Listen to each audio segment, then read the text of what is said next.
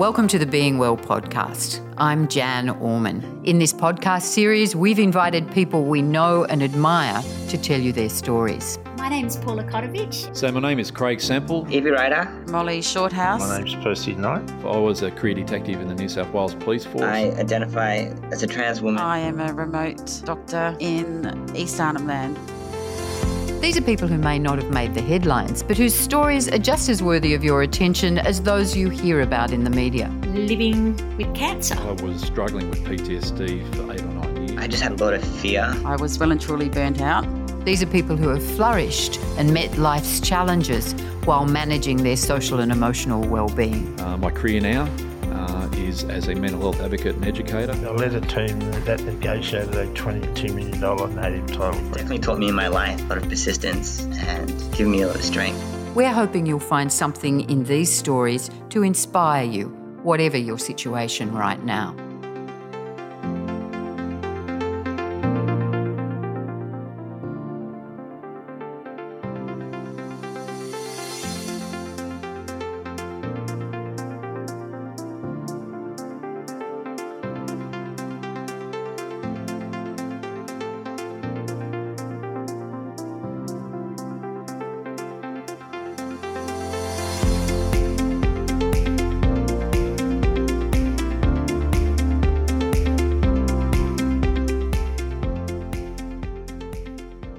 Hi, my name's Kim. I'm 43.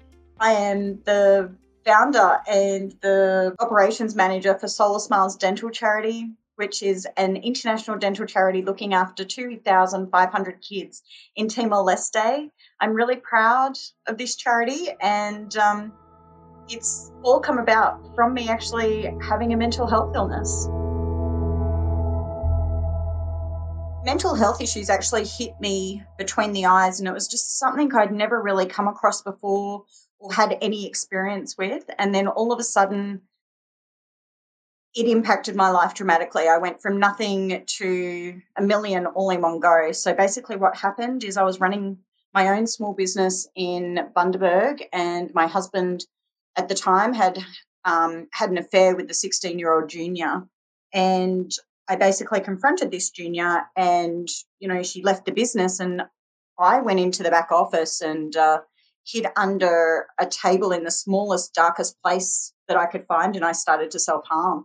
And that was my introduction to having a mental health illness in any way, shape and form, because it had never come into my life previously. My mum and dad came, and my dad took me down to the emergency hospital and got me some treatment. They sort of said, well, here's some medication and, you need to go and talk to a psych, but it's situational, so it's going to go away. And to be honest, it did. That was at 24. I did everything they told me to do. And 3 months later, 3 to 6 months later, I was able to give up the medication. My life went back to normal. In actual fact, it was like it never happened. So I wasn't actually expecting it to be something that was going to be part of my life forever.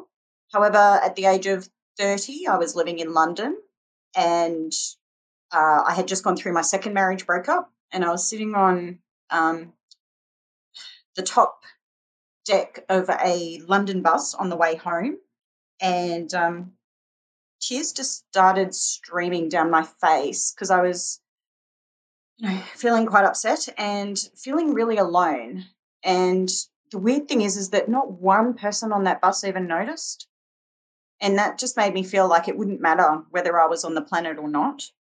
And I went home and I sort of got my affairs in order, and I rang my husband that I'd separated from, and I told him he should come around and check on our dogs on the weekend because I was going to be away.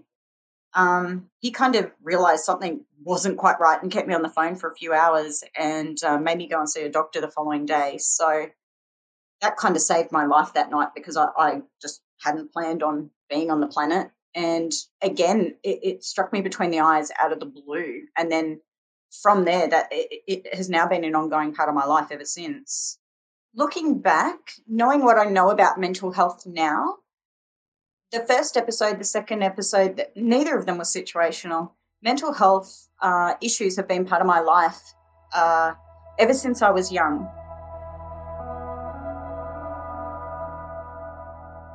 So initially, the situational episode when I was about 24 was just you have depression, it's situational because of what's happening in your life. At the age of 30, because I had become suicidal and been admitted into hospital under suicide watch, that was just diagnosed as being severely depressed with suicidal idealization and self-harming. However, it took a few years, and I had this amazing psychologist when I was living in Townsville who, I'd been working with for about 12 months, under this diagnosis of depression. And one day he said, Kim, we've been charting what you're capable of doing, through all these swings. Do you ever notice that sometimes you are you speak quickly, you have a lot of things going on, you're very energetic. How does that make you feel? And I kind of didn't think anything of it because people had just been telling me I was depressed. He said, you're capable of doing things that you're just not capable of doing when you're down. And he said, I'd really like you to go and see my friend who's a psychiatrist down the road and just have a chat to him. So I came home and I Dr. Googled myself, as you do. And strangely enough, the Black Dog Institute came up with their self-help sort of questionnaire that you can fill out. And I filled it all out. And, lo and behold, it came out saying you may have elements of bipolar. So I printed that out and I took it to my first psych appointment. And he looked at it and he made me fill out a questionnaire. I think it had like 300 questions in it. And lo and behold, yes, bipolar with elements of borderline personality and OCD. And that's how I got my first and true diagnosis. It didn't come immediately. It would have been a good 2 to 4 years later after the severely depressed and suicidal and self-harming. When I finally got my diagnosis, it was such a relief. And to be honest, my psychiatrist, he was absolutely phenomenal. So he sat me down and he said, Kim, this is what I think your diagnosis is. I think that you have bipolar 2, borderline personality, OCD elements. And I said, okay. And, when you first get that, for me, it was a little bit of a relief because I was like, well, okay, I'm not just suicidal and severely depressed. There is more to this. And that's why I'm capable of doing these other things when I'm feeling really well. And then he opened up his computer and he typed in people that have bipolar, and a list of all these amazing world changers came up. There was world leaders, there was musicians, there was artists, there was, people doing charity work. And I left feeling in really good company. Like I had just joined this elite team of people that, okay, we have our down bits, but wow, when you are feeling great, you can really, really do some incredible world-changing things. So I walked out feeling super positive, going, okay, well, the depression is part of this. It's not something that's going to go away, but we just have to find ways of managing it.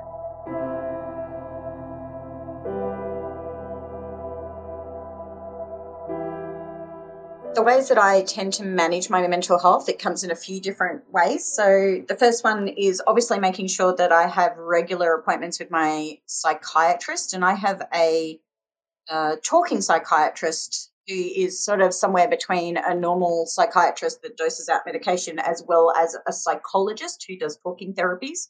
So I'm very lucky to have found her, and I see her on a regular basis. So my psychologist and I, what we did is we were actually, instead of just sort of charting Kim is high or Kim is low, we kind of did the whole, so for my job, I'm a recruiter. And what we did is when I was very low, that's sitting on the couch, not doing anything and being quiet. But then I'd get a little bit better and then I would go into research mode. So I would start researching clients that I wanted to approach, but I wasn't capable of talking to them yet. And then once that had sort of a few days or a week had passed, then I would get to the stage where I could start sending them out emails saying, look, I have this recruiting, I have a dentist that might be of interest to you. Do you want me to come and have a chat to you about using me as your recruiter? And then as someone would say yes, that would lift my mood a little bit. And then we were charting like all these different stages and things that I was able to do at different stages in my cycle, all the way up until, going into client meetings and winning clients over, and then running around 1,000,000 miles per hour and probably over servicing them until I became exhausted and then sort of had a fall down again. And then my cycle would start again. But by charting it out in such great detail like he and I did, I can actually now see where I am in my cycle. For me, it's very distinctive. I can literally pick my day and go, this is where I am in my cycle. I can see as I'm going higher. And then if I start going too high, I know that I have to rein that back in. So I have very good support in my husband that goes, Kim, okay, you've done one day of working 18 hours. You're going a little bit too high. You need to make sure that you're getting more sleep, or you need to make sure that you're going to bed earlier, or you need to make sure you're going and doing exercise today. So by having someone really great around me who knows my cycle as well as I do, we're able to manage that. I have put into place, when I'm very down, I find it very hard to get out the house, sort of elements of agoraphobia, not wanting to leave, because when I'm down, I don't want people to see me like that, so they treat me differently. I only like them seeing me when I'm, well, and what I'm capable of doing. So I've actually organised with a personal trainer who comes to my house, and pretty much I Googled for a dog walker, basically a human dog walker, and that's a personal trainer, strangely enough. So he comes to my house and he makes sure that I get out of the house twice a week. So I'm making sure that, I'm keeping up regular exercise 2 to 3 times per week. I am one of those people that is a huge advocate for medication. I have a very intuitive psychiatrist, and look, we work together with my medication levels, and I have the same medication all the time, but depending on where I am in my cycle can depend on how much medication I'm taking. So if I'm in those lower parts of my cycle where I'm in the depressive phases, I'll take more medication, and that helps me sleep. It helps me rejuvenate. I'm usually quite tired during those because I have been on one of my highs. And then when I'm sort of in that mid part of my cycle, she allows me to take a little bit less medication.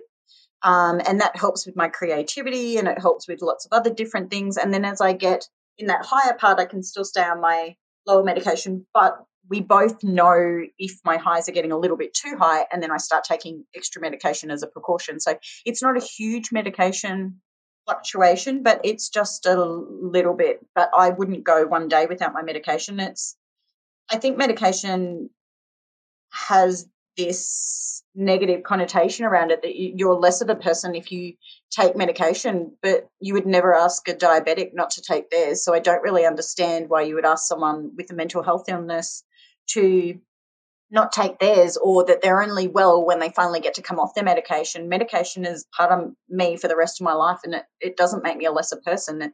In fact, it helps me become the best version of myself that I can be. My other big thing that helps me control my mental health is giving back to the community. During COVID, when I wasn't able to, or, the main part of lockdown of COVID, where all of that was sort of locked down and I wasn't able to, I really felt the need that my mental health is a lot better when I can help people that are in need and underprivileged, and it gives me this sense of helping. It gives me a sense of gratitude.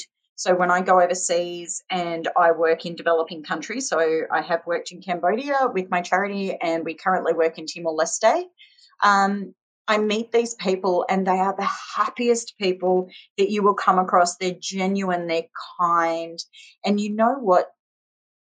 They have so much less than what we have here, and yet they are beautiful, and there is nothing like the gratitude that I feel for my life and then being able to help them as when I'm standing on the top of this guest house when I'm in Morbisi, Timor-Leste, and I just look out and there's, houses without water, houses without electricity, houses without complete walls, and I just look out and I just feel incredibly privileged that they've allowed us to come into their community and give them a hand up rather than a handout, and incredibly privileged to have their friendship, as well as, just being very grateful and grounded for what I have here in Melbourne.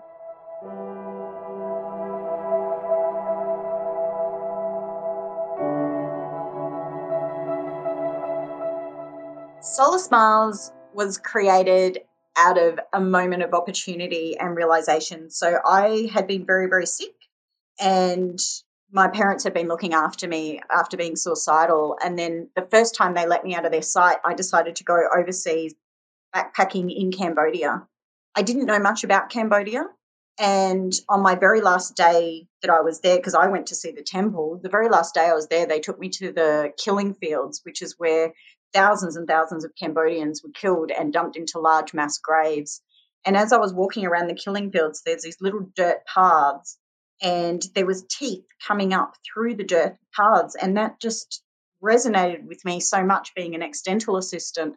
And I sat down in front of the stupa that holds, which is a building, and it holds 8,000 human skulls of people that were murdered on that site. And I cried like I'd never cried before, which is saying something, considering I'd tried to take my own life just a year and a half, 2 years ago at that point. And I just thought, these people would have done anything to survive, and yet I have had nothing to live for 2 years. And you know what? That's this incredible head and heart moment where I thought, you know what? I can do something. I can do something to help here. So I went home to Australia, and I thought about what I was going to do, and sponsored a child in Cambodia for a while. And all of a sudden, I went out one day and I went to a Rotary International market stall, and there was a stall there for Cambodia. And I thought, wow, I'm going to give some money. I want to get involved. And I did. And then working with Rotary gave me the opportunity to fundraise. And basically what I decided that I was going to do was fundraise to get these solar-powered backpack dental chairs. And we did. We walked around the streets of Melbourne at market stalls and other events collecting 50-cent pieces, and we fundraised 2,760 there was like 7,260 50-cent pieces, and we bought these 2 solar-powered backpack dental chairs. I got a team together with the help of the Rotary Club, because we're actually a Rotary project, and we took a team of volunteers, self-funded volunteers, over to Cambodia, and we delivered $126,000 worth of free Australian treatment to children for 2 weeks, which was life-changing for them and life-changing for me. And during that time, there was this lady, and she came in and she had her shoulders rounded, and she sort of shuffled in, and she wouldn't look anyone in the eye. And I found out through a translator that she had HIV. She wasn't wealthy, but she'd saved up enough money to go to a dentist, and she'd gone to 3 of them, and all 3 of them refused to treat her because she was dirty, because she had HIV. Now, she had caught HIV from her late husband, who had an affair. And so it was through no fault of her own that she was in this situation. So we popped her in our chair. We did a surgical extraction on one of the hardest, teeth. It was in Australia, anyone else would go, I hate the dentist. At the end of her treatment, she stood up and she was crying, and she hugged my dentist and thanked her, and she hugged my dental assistant and thanked them, and then hugged me, because we'd been able to do something for her and get her out of pain that, no one else would do for her, because apparently she was dirty. So, that to me has just been a driving force ever since. So since then, we've now taken the team over to Timor-Leste, into a very rural community way up in the mountains, 2 hours from Dili, called Mulbisi, and we now look after 10 schools, which is 2,500 kids, and we deliver toothbrush and toothpaste to them and concentrated fluoride twice a year. And then we also take clinical teams over as well, and we do the same kind of work for them. When you get the absolute privilege to be able to help someone in a way that they can't help themselves, it it fills your cup. And I know this sounds weird because people talk about cups and things all the time, but it does just put a little bit in your cup, and then you feel great. And that does bring on that beautiful euphoric high type feeling of, gratitude and all those things. But you know what? When I am really sick and I'm unwell and I'm in a really dark place, if I know that there is someone out there somewhere that is happy that I took the time to help them, that helps me probably 10 times more than it ever helps them. Knowing that I can continually help other people, I get far more from that. That helps me keep my mental health very, very stable. So when I was back in my early days and I didn't know where to turn or what to do, just being able to Google quick speech and feeling high and all those kind of things, just being able to fall into the Black Dog website changed everything for me. I found that I could read things or listen to things and I was able to connect to those things. It also took away the shame and it took away the stigma that I was feeling in regards to wanting to reach out for help, because there was people like what I'm doing right now, just openly, vulnerably telling their stories and normalizing that. And mental health needs to be normalized. It's no different than any other illness. And the more it is normalized, the more people will reach out for help without worry of what people are going to think. So for me, having these websites and e-mental health available, it's absolutely life-changing. It's always there. It's available 24/7. You don't need someone else to help you access it. You can just jump on your phone and find the resources that you need.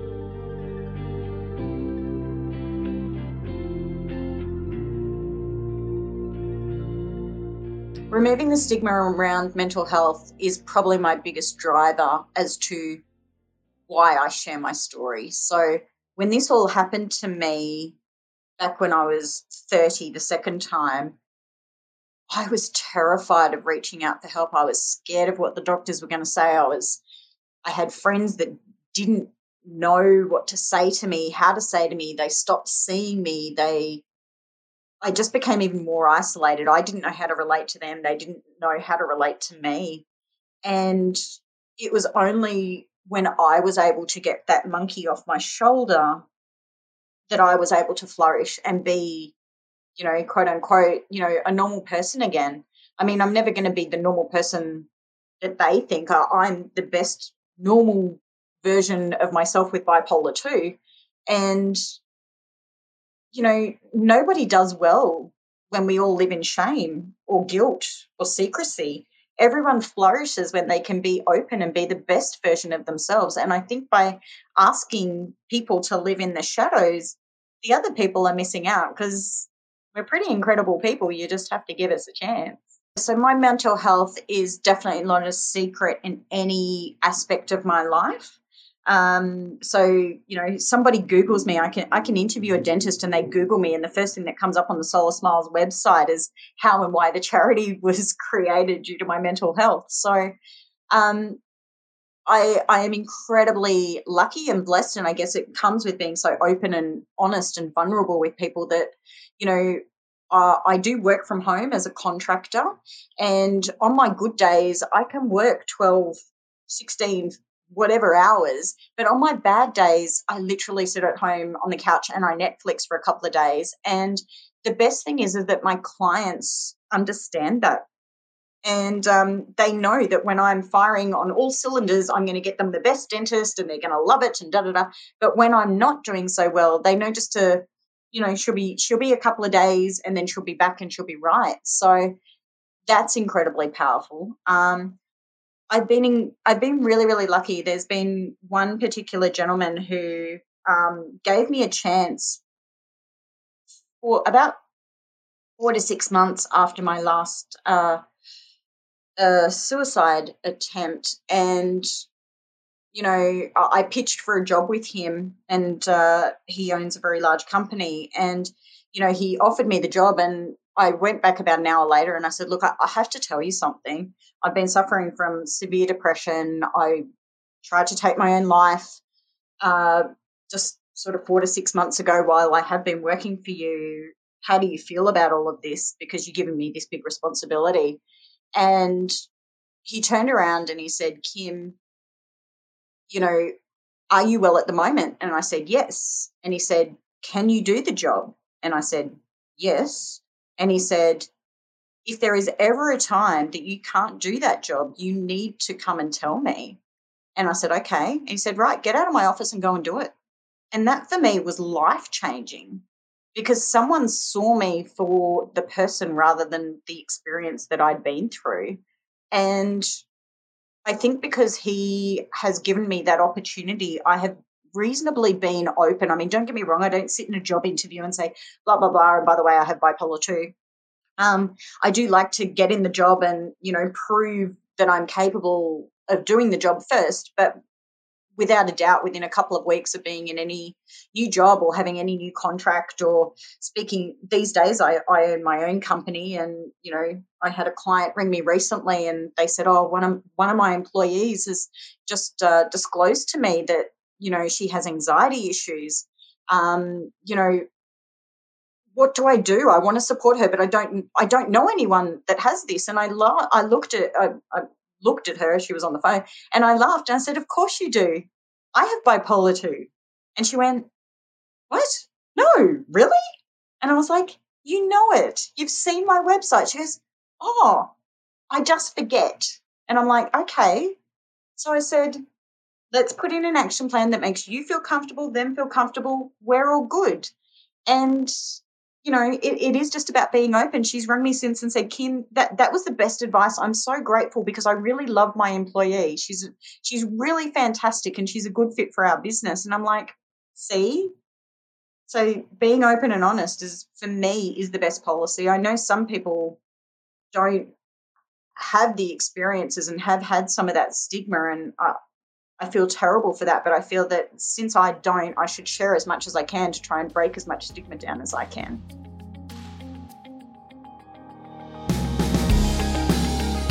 Thank you for listening. If there's been anything in this podcast that you found distressing, don't forget to talk to your usual support person or call Lifeline on 131114. And if you'd like to hear more in the Being Well podcast series, you can find it on the Black Dog Institute website.